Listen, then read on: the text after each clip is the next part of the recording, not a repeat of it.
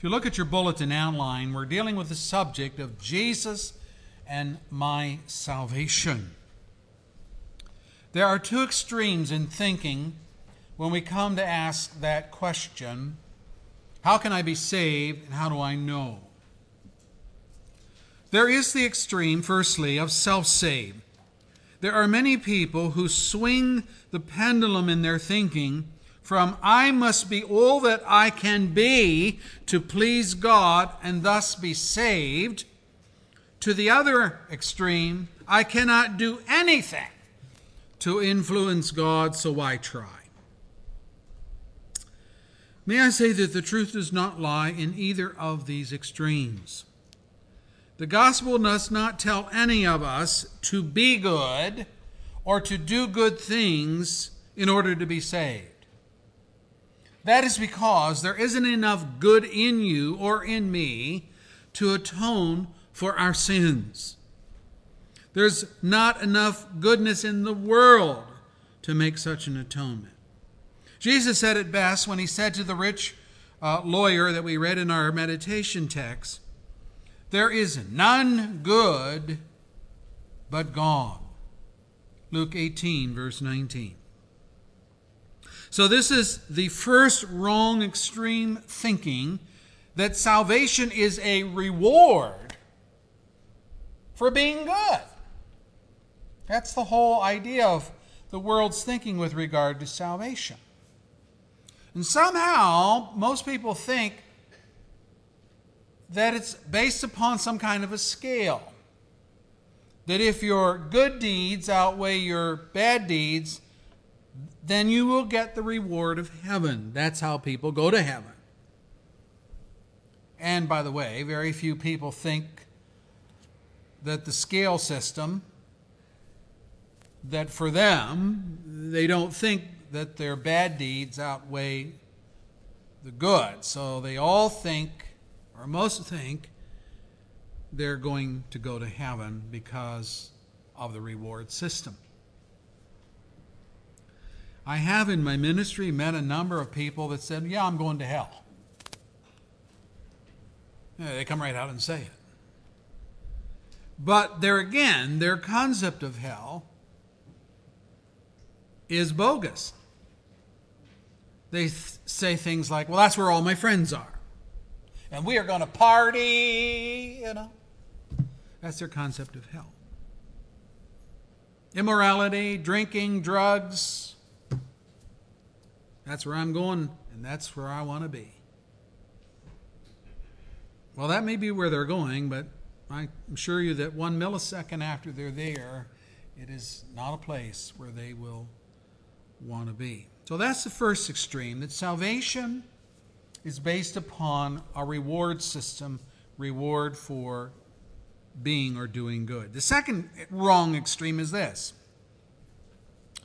I am beyond being saved. And here the thought is something like this: I'm so rotten a sinner, so corrupt in my thinking and actions, that it doesn't matter how I act or what I do, I'm doomed. God will do what God will do, and so I'll just have to leave it to that. Well, may I say, this is not the gospel either. This is fatalism. It takes the legitimate doctrine of predestination to a logical but unbiblical conclusion. And may I say that human logic is not the way to find God. It's not the way to figure God out. Faith is the way to find God. And faith, even when the Bible seems to teach two seemingly, I'm going to use that word, seemingly contradictory truths right alongside of each other. And that's the second point in your outline, that the gospel maintains a tension. A tension. On the one hand, we learn that we are utterly helpless in and of ourselves to influence God, to love us, and to save us. Salvation is solely His call. In His own words, God says, I will have mercy on whom I have mercy, and I will have compassion on whom I have compassion. It does not therefore, I'm still reading Scripture, depend on man's desire or effort, but on God's mercy. Romans 9, verse 14 through 16. You will say, see, that's just what I mean. God's going to save whom He will, and there isn't a thing in the world that I can do, so what's the use? Well, let me say to you here in this, that Paul does not say, what's the use? He doesn't say that at all. You are extrapolating that from the text using logic. Paul said that God's salvation does not depend on man's desire and effort. And that's a far cry from saying that man has no responsibility, notice my word, responsibility to respond aright to the message of the gospel when he hears it preached. The other extremists go off the deep at this end of the spectrum. They discount God's electing grace while giving a cursory agreement to it. And they lay their great emphasis on doing everything in their power to posture themselves in some way as to influence God.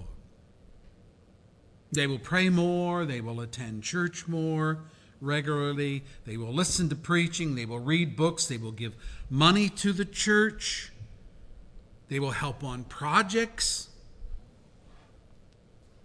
all with the idea that God will somehow be impressed with their fervor and choose to include them among His sheep. They explain salvation as entering an archway into heaven, which reads on the entrance side, whosoever will may come. Emphasis, will. Whosoever makes the choice may come. And after entering through the arch, they look back and the sign reads, on heaven's side, chosen before the foundation of the world. Yet this too is not the gospel, because it lays so much emphasis on doing, on making right choices, that the end product is a salvation which becomes a reward for smart people that had the common good sense to make good choices. Choices to jump through the right hoops to influence God to choose them. It never dawns on them that such would be a salvation based on their own good choices and not upon God's grace alone. And let me say it this way, even good work nullifies grace. Even good work nullifies grace. Jesus did not die to make men good manipulators of God, but to make sinners saints who become like God in their thinking and behavior. And as we ask the question, what about Jesus and my salvation? We must keep all of these things in mind. God has mercy on whom He has mercy. There's no such thing as influencing God and His decision. His choice is His choice, and His choice is not influenced by partiality, as though men have any credible morality or righteousness which would impress God. Sinners, here's the other side of the coin, are, however, responsible to respond aright to the gospel through repentance and faith. Now, in keeping all this in mind, we should note that God does not categorize sin into greater and lesser. Greater, lesser. Greater, lesser. That's why people think of the balance system that I spoke of earlier. My good works, I hope, will outweigh the bad ones over here. Greater, lesser. God doesn't think of sin that way. He is not shocked nor turned off by wicked sinners as though some people are beyond his mercy or out of reach of his grace. We tend to catalog and categorize sin into major, minor, but God simply says, the soul that sins shall die. Ezekiel 18, verse 14. While we think of sinning as immorality and rape and murder, child molestation, and so on, those barred from entrance into God's paradise, as spoken of in the Revelation, standing on the outside looking in, standing out with the immoral in that list that we just read, are what? Such that, and I'm reading scripture now, practice magic arts, so they're into the occult world, idolaters, worshippers of false gods, and everyone who loves and practices falsehood or lies. Revelation 22, verse 15. Revelation 21:18 adds, the cowardly, the unbelieving, the vile. And Romans 3:28 adds, those that are full of greed, envy, deceit, malice, gossips, slanderers, arrogant, boastful, those who disobey their parents. Wow, talk about painting with a broad brush.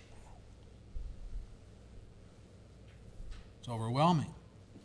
Now, so while we compare sins to exonerate ourselves, God simply says, the wages of sin is death. Without any specific mention of quantity of sin or type of sin, it's whoever sins. So this means that sinning more does not make us more a sinner than anyone else, and sinning less, if we're back on that scale, does not make us less a sinner. In need of God's grace. James puts it this way: whoever keeps the whole law and yet stumbles at just one point is guilty of breaking all of it. For he who said, do not commit adultery, also said, do not murder. James 2, verse 10. Now his point is that no matter the law given, it comes from one and the same lawgiver who is God. So you cannot exonerate yourself by saying, I'm not an adulterer. Well, what about the other laws of God? Are you a liar? That's part of the Ten Commandments too. Have you ever been covetous of another man's possessions? That's number 10 of the Ten Commandments. Have you ever structured God in your thinking as you want him to be and not as he reveals himself to be? So, well, yeah, what's wrong with that? Then you're an idolater, and that's part of the Ten Commandments too, that we're not to have an idle concept of God. You see, one infraction is enough to condemn you as a law breaker. Think of a man on trial for assault. It would be ludicrous for such a defendant to offer as his defense, but I'm a good provider for my family. I'm faithful to my wife. I do not steal from my employer. I covet no man's silver or gold. I'm content with the things that I have. Is this a defense for the prosecutor's assertion that this man assaulted another person with a crowbar and nearly killed him in the shop parking lot. What do these other good things, commendable as they might be, have to do with exonerating him from an assault charge? And to personalize it, what do your many good deeds have to do with exonerating you from those times when you have grossly violated the law of God in so many other areas? If you stumble at just one point, you're guilty. And I'm guilty as well. And in fact, we are all guilty. And that's the problem.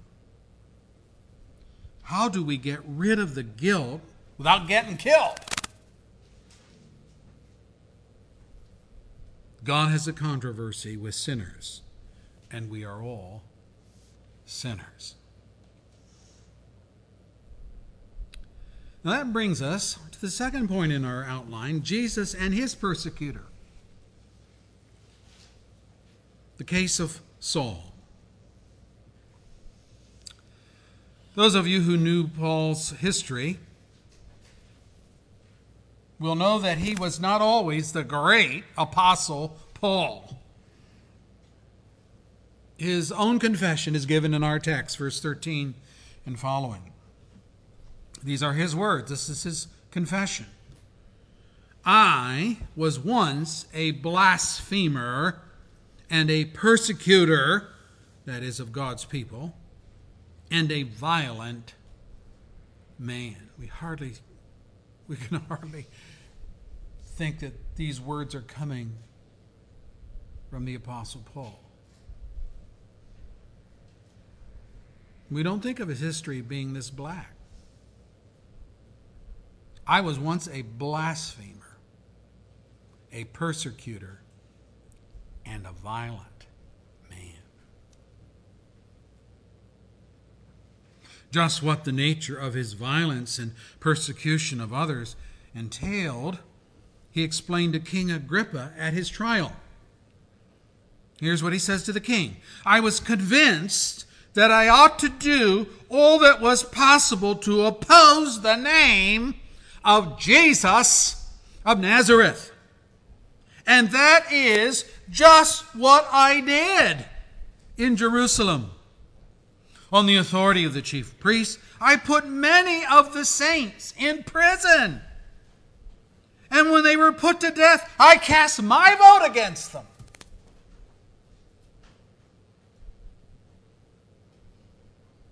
Many a time I went from one synagogue to another to have them punished, and I tried to force them to blaspheme.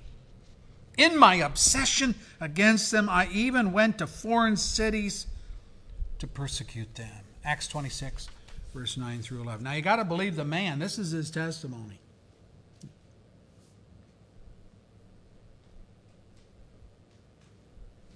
He calls it an obsession, and that's a good word for it. I'm going to get these Christians and I'm going to deal with them. And I'm even leaving Jerusalem and I'm going up to Damascus, which is in Syria. And I've heard there's some Christian people up there, and I'll get them and bring them back to Jerusalem and we'll show them how to deal with this. And it was on that witch hunt for Christians to Damascus that Christ the Lord stopped Saul dead in his tracks with a blinding light and a vision, and challenged Saul for his crimes against him. As he neared Damascus on his journey, I'm reading scripture, suddenly a light from heaven flashed around. He fell to the ground, and he heard a voice say to him, Saul, Saul, why do you persecute me? Who are you, Lord? Saul asked. I am Jesus, whom you are persecuting. Acts 9, verse 3 through 5. Now, I understand who this guy is. He's killing Christians. He's arresting Christians followers of Christ, Christians.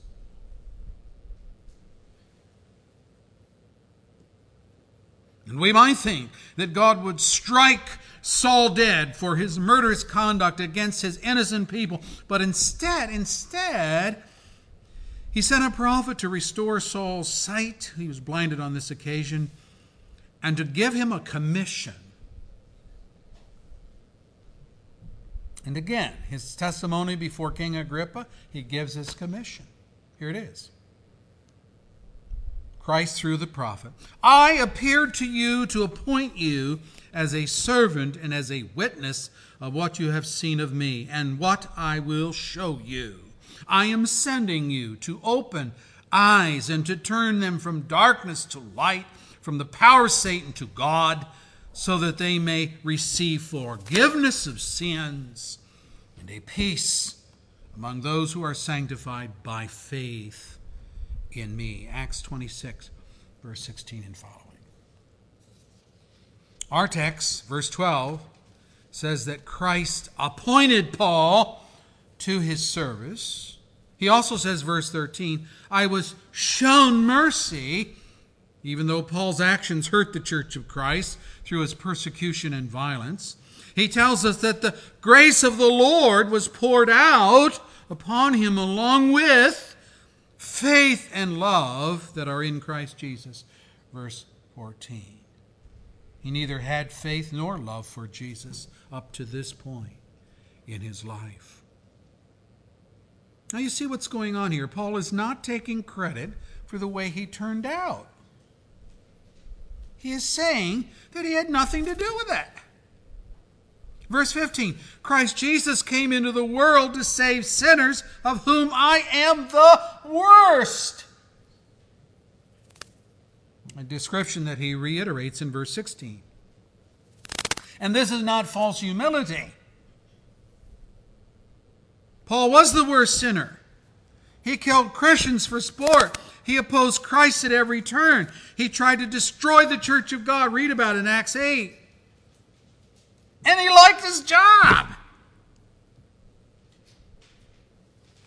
He delighted in doing this, thinking he was doing God a great service to rid the world of Christians, not knowing, that's his ignorance, verse 13, not believing, also mentioned verse 13, that the Christ, the promised Messiah, was, in fact, this Jesus of Nazareth, God's Son.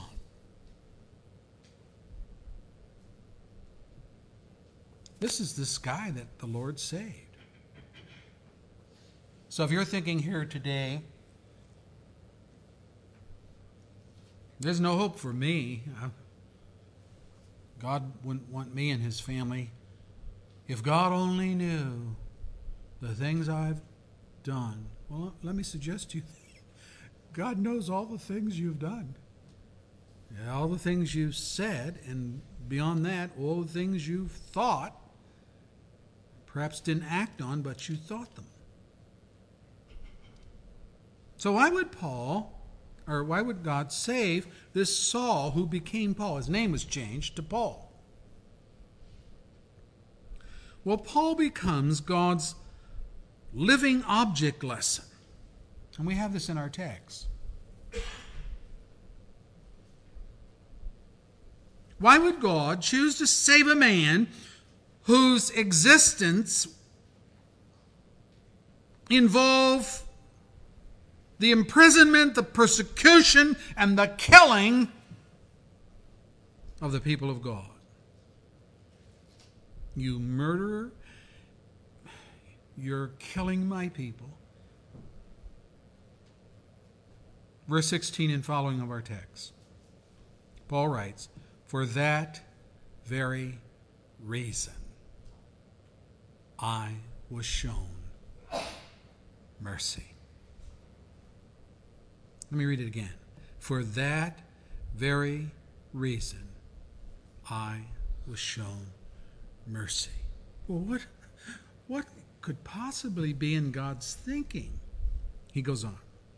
So that in me, in me, the worst of sinners, Christ Jesus might display his unlimited patience as an example for those who would believe in him and receive eternal life. Simply put, he is saying, God saved me to show the rest of the world of sinners that if God is willing, if God is able to save the worst of sinners, he's willing and able to save you.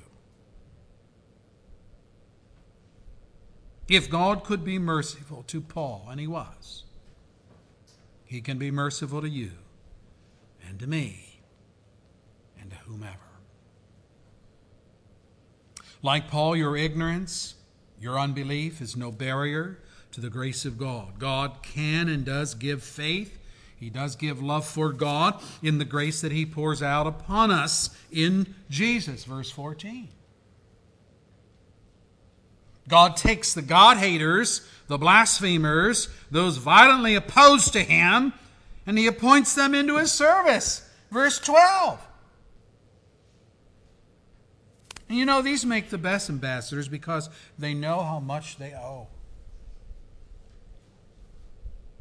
So it's not surprising that God would pick on sinners that know they're sinners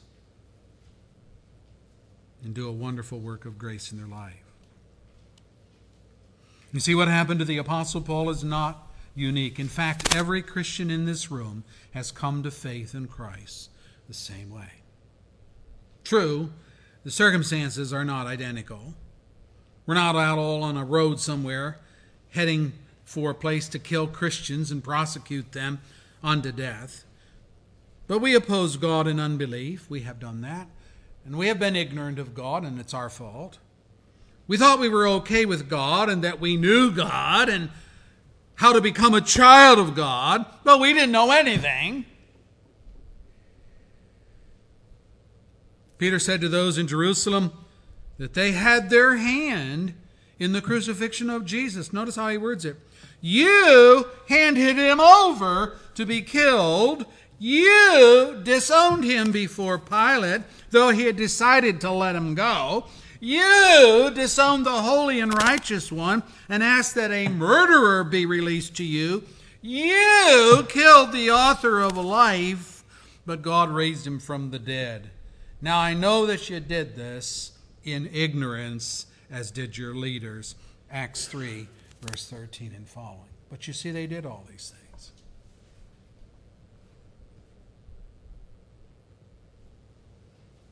Does ignorance exonerate us?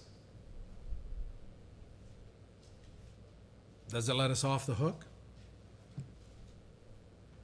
No, 1,000 times no.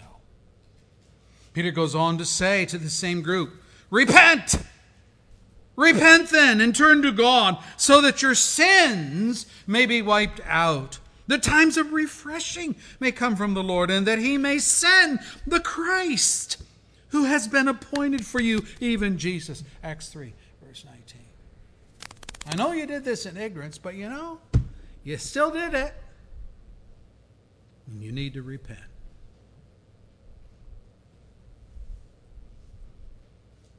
When you're stopped for going 60 miles per hour in a work zone and a road crew worker is hit by your car, try defending yourself by saying, "Oh, I didn't know the speed limit was 45. The judge will say, sorry, ignorance is no defense. Guilty, $7,500 fine, 15 years in jail. What will the judge of the universe say to you who have sinned against his son, Jesus, through ignorance and unbelief? I didn't know Jesus was your son. I wasn't convinced of his identity. And so I didn't believe in him. Here's God's answer, John 3, verse 36. Whoever believes in the Son has eternal life, but whoever rejects the Son will not see life, for God's wrath remains on him. It was never removed. It's still there. What I want you to see is that This is all of us until God's grace finds us and changes us. This was Paul, the Christian killer. And this is us, the Christ killer. You see, it wasn't just the Jews who killed Christ. It was our sins that put him on that cross. A number of years ago, Mel Gibson did a film which gave a pretty hard portrayal of the brutality of crucifixion. But it did a poor job of demonstrating that it was our sin that made the cross necessary. As we watched the scenes in that movie of the torture of Jesus, many wept. Others were silent. It was emotionally draining. We were stunned, traumatized by what we saw, appalled at the brutality, shocked that men could treat another human being in that way. And it was just dealing with the physical torture, which was not even half the anguish that Christ went through as he bore the sins of his people. We empathized with Jesus and we wept for him. But you know what? God isn't asking for your sympathy. He's demanding your repentance. In the real world, when Jesus was bearing his cross on the Via Dolorosa, the pathway of suffering as it's called, Gibson's film did not include the conversation Jesus had with the spectators. Did you know that he had a conversation? He's carrying his cross towards Calvary's Hill, and he's having a conversation with the onlookers who's standing along the road. Let me read it for you. A large number of people followed him, including women who mourned and wailed for him. You get the scene here. He's been flogged, he's beat, he's bloody, he's weak. He's stumbling under the weight of a cross. And these women are alongside the road and they're weeping and wailing for him. They're empathizing. Jesus turned to them and said, "Daughters of Jerusalem, do not weep for me. Weep for yourselves and for your children. For the time will come when you will say, 'Blessed is the barren woman, the wombs that never bore, and the breasts that never nursed.' Then they will say to the mountains, 'Fall on us,' and to the hills, 'Cover us.' For if men do these things when the tree is green, what will happen when it's dry?" Luke 23, verse 28 through 31. These are very strange words. What can Jesus possibly mean? Well, clearly our Lord is saying, it isn't me who needs your pity, your tears, your sobs, your cries. It is you who are in mortal danger along with your children. The time will come when death will be preferred over living, when you will call on the mountains and hills to fall on you. When and why, we ask. Revelation answers. John writes, "I watched as he, the Lamb, opened the sixth seal, and there was a great earthquake. The sun turned black. The whole moon turned blood red, and the stars in the sky fell on the earth. The sky receded like a scroll rolling up, and every mountain and island was removed from its place." And then the next verse says, "Every king, leader, rich, poor, free man, slave, everyone hid in caves and among the rocks of the mountains. They called to the mountains. They called to the rocks, 'Fall on us! Hide us from the face of him who sits on the throne, that's God the Father, and from the wrath of the Lamb, that's Jesus. For the great day of their wrath has come, and who can stand? Revelation 6, verse 12 and following. Now that's a different Jesus than most people think about. A lamb that has wrath?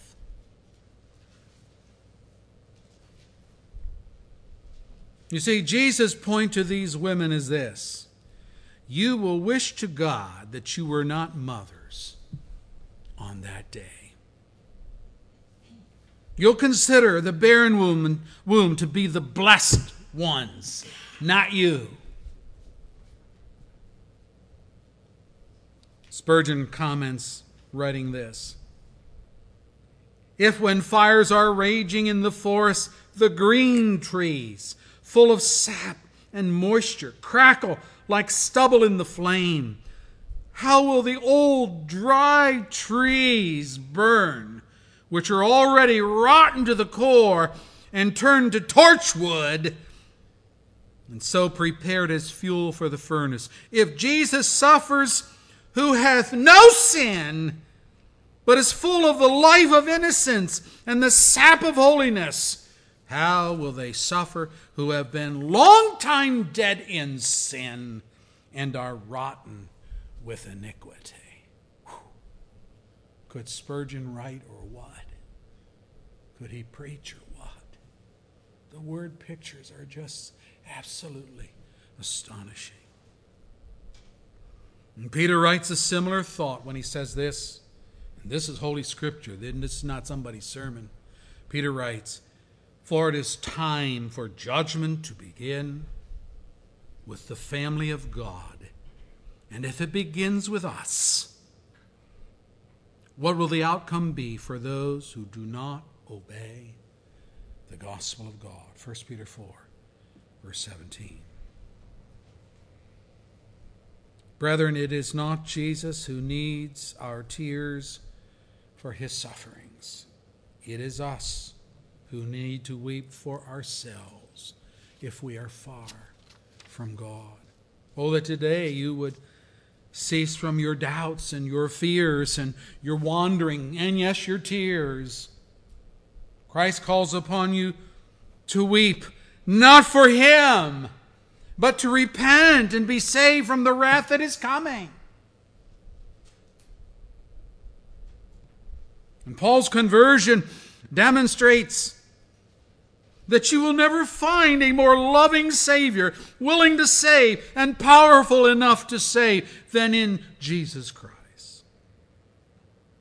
His cross is designed to wipe away all tears by taking your sorrow upon himself. His tears, weeping over Jerusalem, was for their sins. But God has a people that he intends to cleanse in the blood of Christ. And his plan will not be frustrated. You see, when you and I weep, it is not always in repentance. Sometimes we weep in remorse for the consequences that sin brings into our lives. Those were Esau's crocodile tears when he was rejected in the birthright. These are tears of pity. They are tears of self-pity. And no such tears touch the heart of God.